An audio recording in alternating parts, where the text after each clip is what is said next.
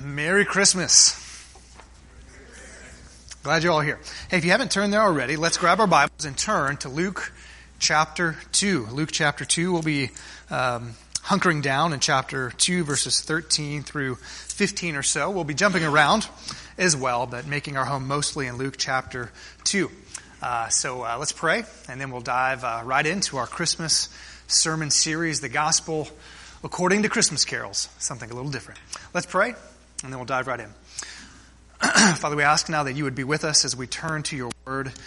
We're so grateful as we ponder the familiar Christmas story. Lord, I pray that you would help us to see it with fresh eyes and an open heart, with voices that are willing to sing and worship to you, and hearts that are willing to receive you, and hands that are willing to obey you.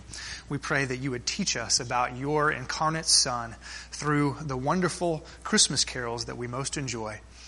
We're so grateful that you have sent him in your mercy and grace, that you have sent us a Savior, Christ the Lord.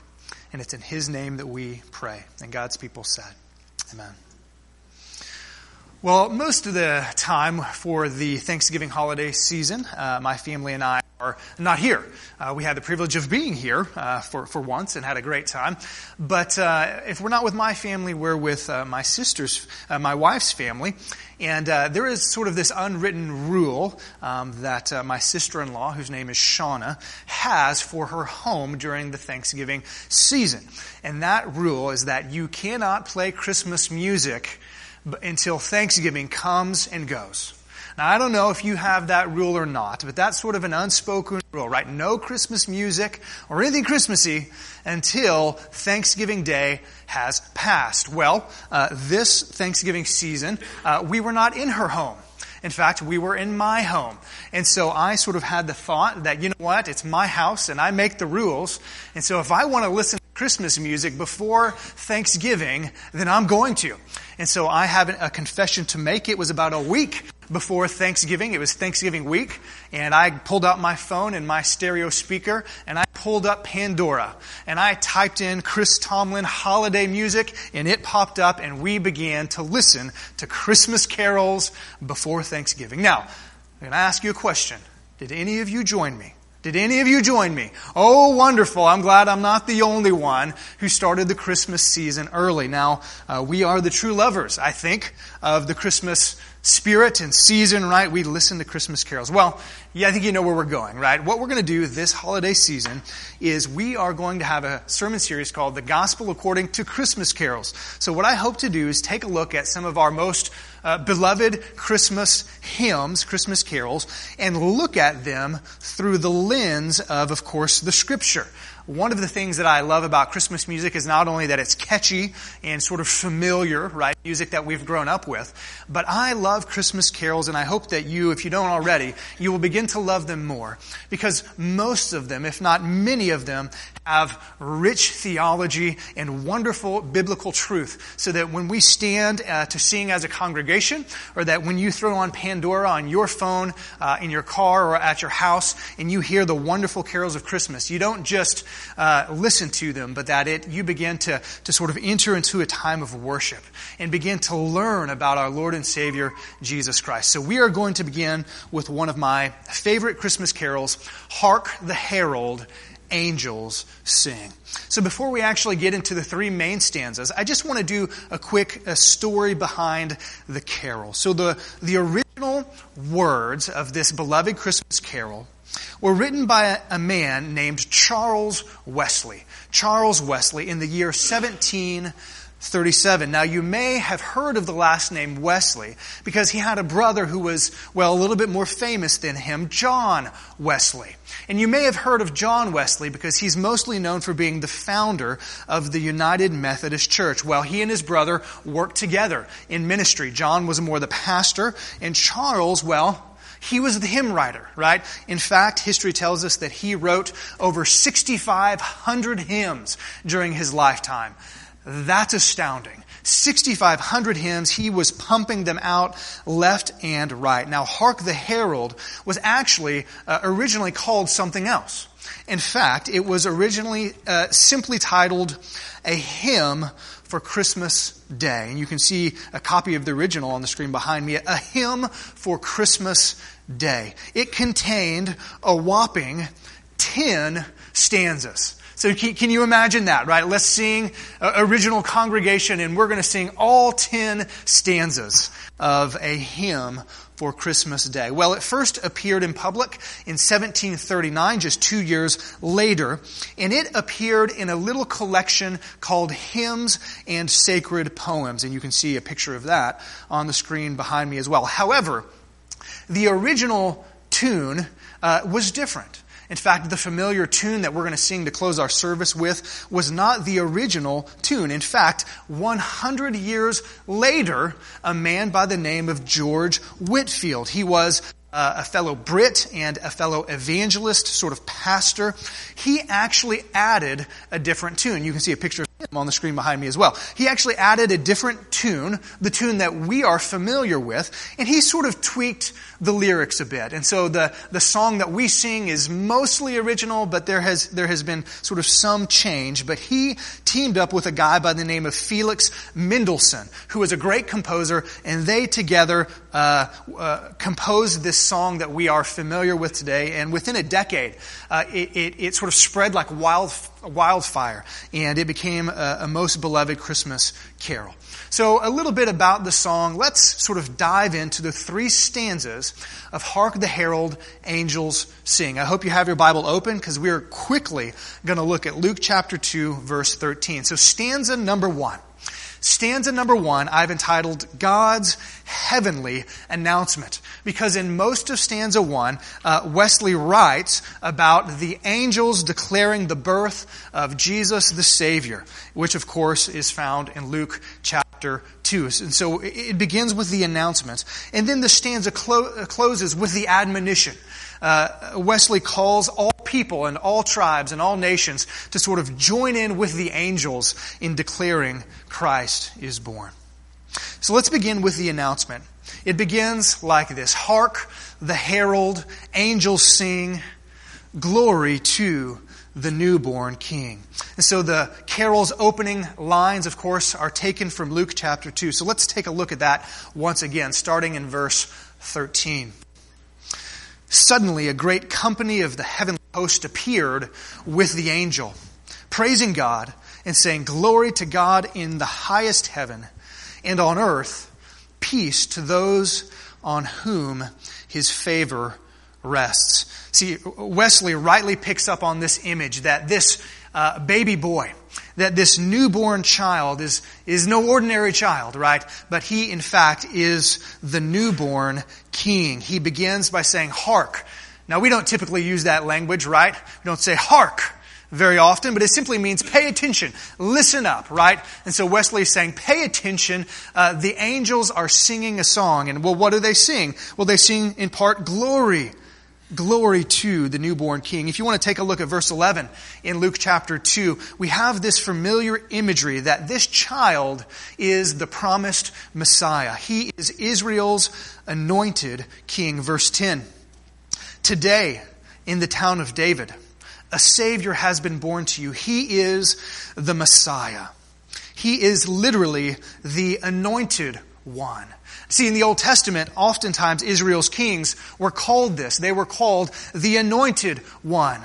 And so Wesley rightly picks up in his hymn on this imagery that this is no mere baby boy. This is the angelic announcement of a newborn king. I'd like to share with you the words of a Brit, a man by the name of Neil Welton. And in this little quotation, he describes how he remembers hearing about the announcement of the birth, well, of another king, Prince William, all the way back in 1982. He said this, and I quote, "I was 8 years old, and we were all assembled in the school hall to be told the wonderful news, to celebrate the birth."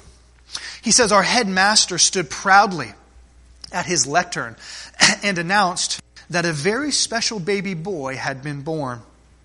He explained that this baby boy was different than all other baby boys because he had been born to rule over us. he explained that this baby boy was different. He had been born to rule over us. He goes on to say he was a prince. And one day when he grew up, he was going to be our king. Well, friends, we see here John Wesley celebrating the birth of not just any king, right, but the King of Kings, the Lord of Lords. Hark, the herald angels sing. Glory to the newborn King. Well, Wesley in the next line continues to paraphrase this angelic song, this angelic announcement. So the hymn continues, peace on earth and mercy mild. God and sinners reconciled. Of course, this line picks up on the angelic song, right? Glory to God in the highest heaven, and on earth, peace on those on whom His favor rests. And the last line here, we see the purpose, right? In Wesley's mind, why was this baby boy born? Peace on earth and mercy mild. And what will be the result? God and sinners, what, church? You say it. Reconciled, right? God and sinners reconciled.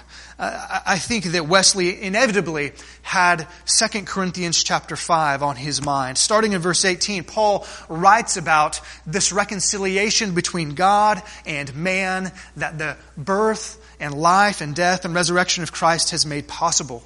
And so follow along on the screen, if you will. Verse 18, all this is from God, Paul says, who reconciled us to Himself through Christ and gave us the ministry of reconciliation. He goes on to explain this reconciliation, how God reconciled us to Himself through Christ. Verse 19, that God was reconciling the world to Himself in Christ, not counting people's sins against them. And He has committed to us the message of reconciliation. We are therefore Christ's ambassadors, as though God was making His appeal through us. We implore you on Christ's behalf, be reconciled to God. Well, how can that reconciliation take place? Well, he tells us in verse 21. God made Him, speaking of Christ, God made Him who had no sin to be sin for us, so that in Him we might become the righteousness of God. See, friends, in this passage, sin is sort of pictured as a barrier. Sin is pictured as a wall, if you will, between God and mankind, separating us both in this life and ultimately in the life to come. And Jesus is portrayed in Paul's words as the one who sort of reconciles these two warring parties, right? He brings these two parties together. How does He do it? By becoming sin for us, right? By bearing sin before a holy God, so that God would not count our sins against us, so that we could have the gift of Jesus' perfect righteousness. This image of a barrier makes me think of the Great Berlin Wall, right? The Great Berlin Wall, which of course physically and ideologically divided Berlin from 1961 to 1989. It came to symbolize this division, this Iron Curtain, if you will, right, that separated Western and Eastern Europe during the Cold War. And of course, we all remember President Reagan's short but impactful speech, which ended in these words. You could probably say it with me, right? Mr. Gorbachev, what? Tear down this wall, right? I imagine from Paul's writings that on the first Christmas night, that God the Father said to His Son, Son, tear down this wall. And He did He not? He made reconciliation between God the Father and us available with His life and death and resurrection. And so, friends, here's our first application of the day. If you are not a Christian, if you have not been born again, if you are not right with God, then be reconciled to God. If you've never trusted personally in Jesus' perfect life, this righteousness that you need, that you can never attain on your own, that He gives to you as a free gift, and His death on the cross to pay for my sins and to pay for your sins, His powerful resurrection to bring us new and eternal life, then heed, my friends, Paul's words. Be reconciled to God. And maybe you're here and you have been. You know that you've been born again. You've trusted in Christ. You are a Christian. Well, there's application for us too, right? In this Christmas carol, right? God and sinners reconcile. What does Paul write?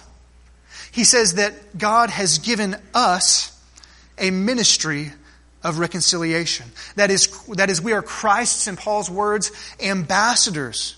Listen to this language. As though God were making His appeal through us. Christian, did you hear that? God is making His appeal to the lost world through what? Through us. It as if He is speaking through us, saying to the lost world, through our voice, be reconciled. There is a way back. Your sins have been paid for. Receive the gift of righteousness through faith in Christ. So Christian, will you be the voice of God this holiday season? And so we see verse 1. It begins, right, with this angelic announcement. It ends with an admonition.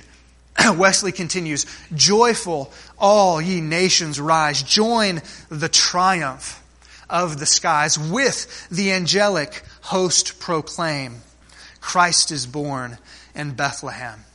And so we move then from stanza 1, right? Stanza 1 is about the heavenly announcement, right? God's heavenly announcement. His baby boy has been born. But in stanza 2, we see God's human appearance, as Wesley focuses us on the person of Jesus Christ. Who is this baby boy? Who exactly is this newborn king? Well, he tells us in stanza 2, which begins with a focus on the divinity of Jesus Christ.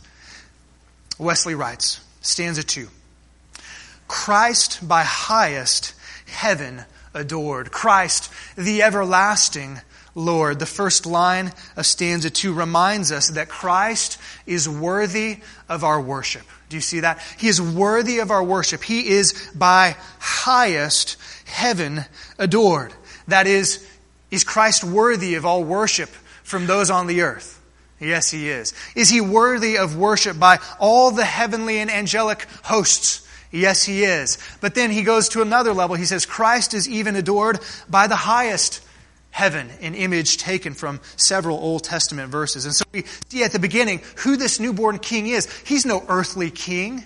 He's not merely a human king. No, He is worthy of worship. He is Christ, the everlasting Lord. He is the eternal Master, right? This sort of reminds us of Luke chapter 2, right? Glory to God in the highest heaven. He is the everlasting Lord. Jesus Christ Himself in Revelation 1:8 says this of Himself. He says, I am the Alpha and the Omega, says the Lord God, who is and who was and who is to come, the Almighty. Jesus Christ says of Himself that I am the beginning and I am the end. I am the eternal one. The author of Hebrews says this of Jesus. He says, Jesus Christ is the same yesterday and today and what, church? And forever, right? He is the same. He is the eternal one, the uncreated one. And so we begin then stanza 2 with an emphasis. Who is this newborn king? He is God. He is divine. But not only that, we see as the stanza continues that Wesley emphasizes not only His divinity, but His delivery.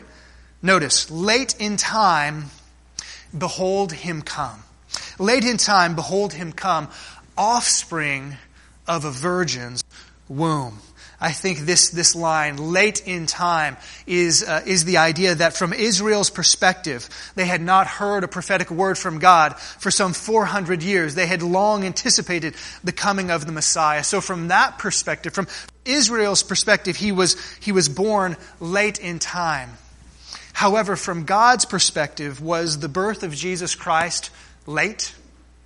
No, I don't think so. Right? He's never late, right? He's always on time. Galatians 4:4 tells us this. But when the set time had fully come, what happened? God sent His Son, born of a woman, born under the law. Notice the next line. Not only did He come at just the right time, But his coming, his birth, well, it was nothing short of supernatural. He is, Wesley says, the offspring of a virgin's womb. Of course, picking up on the oft-repeated theme that Christ was born of a virgin. Matthew 1, verse 18 says it this way. This is how the birth of Jesus the Messiah came about. His mother Mary was pledged to be married to Joseph. But before they came together, she was found to be pregnant through the Holy Spirit. I am often reminded of the interview that was done by CNN's Larry King. And somebody was, for a change, interviewing him. And this interviewer asked him, hey, if you could interview one person across all of history, who would it be? And do you know who he chose? He said, I would interview Jesus Christ. And of course, then the follow-up question was this, well, what would you ask him if you were able to interview him? To which King answered, and I quote, I would like to ask him if he indeed was virgin born. And he said this, the answer to that question would define history for me. Friends, this is amazing. It comes from an avowed agnostic, right? And yet he recognizes that the reality of the virgin birth of Jesus could, if true, change history, right? And he's right. So we've seen his divinity. We've seen his delivery. And then Wesley moves on to his humility. Friends, these are my favorite lines of the entire carol. This is why it's in my top 3. It goes this way. Veiled in flesh, the Godhead see. Hail the incarnate deity, pleased as man with men to dwell. Jesus, our Emmanuel. The imagery and the symmetry and the rhyme in these lines are marvelous, both in its aesthetics and in the truth that it talks about. Wesley says here that Jesus' divinity was veiled in part. That the fact that he was fully God was sort of veiled by his humanity, by his flesh. And yet, when you see Jesus, who do you see? God, right? It's beautiful. Veiled in flesh, the Godhead see. Hail the incarnate deity. Jesus said it this way in John 14:9. Ponder these words. He says, anyone who has seen me has seen the Father. Just pause and ponder that for a moment. Jesus says, if you see me in flesh and bone, who have you really seen? You have seen God the Father, right? That is an astounding claim. John says this in his gospel a little bit earlier of Jesus, 1:18. John says, no one has ever seen God, but the one and only Son, who is himself God, and in the closest relationship with the Father, has made him known. Wesley goes on to speak then about how Jesus was pleased as a human being to dwell among us. Therefore, we can call him what? Emmanuel. Matthew 1:23. The virgin will conceive and give birth to a son, and they will call him Emmanuel, which means God with us.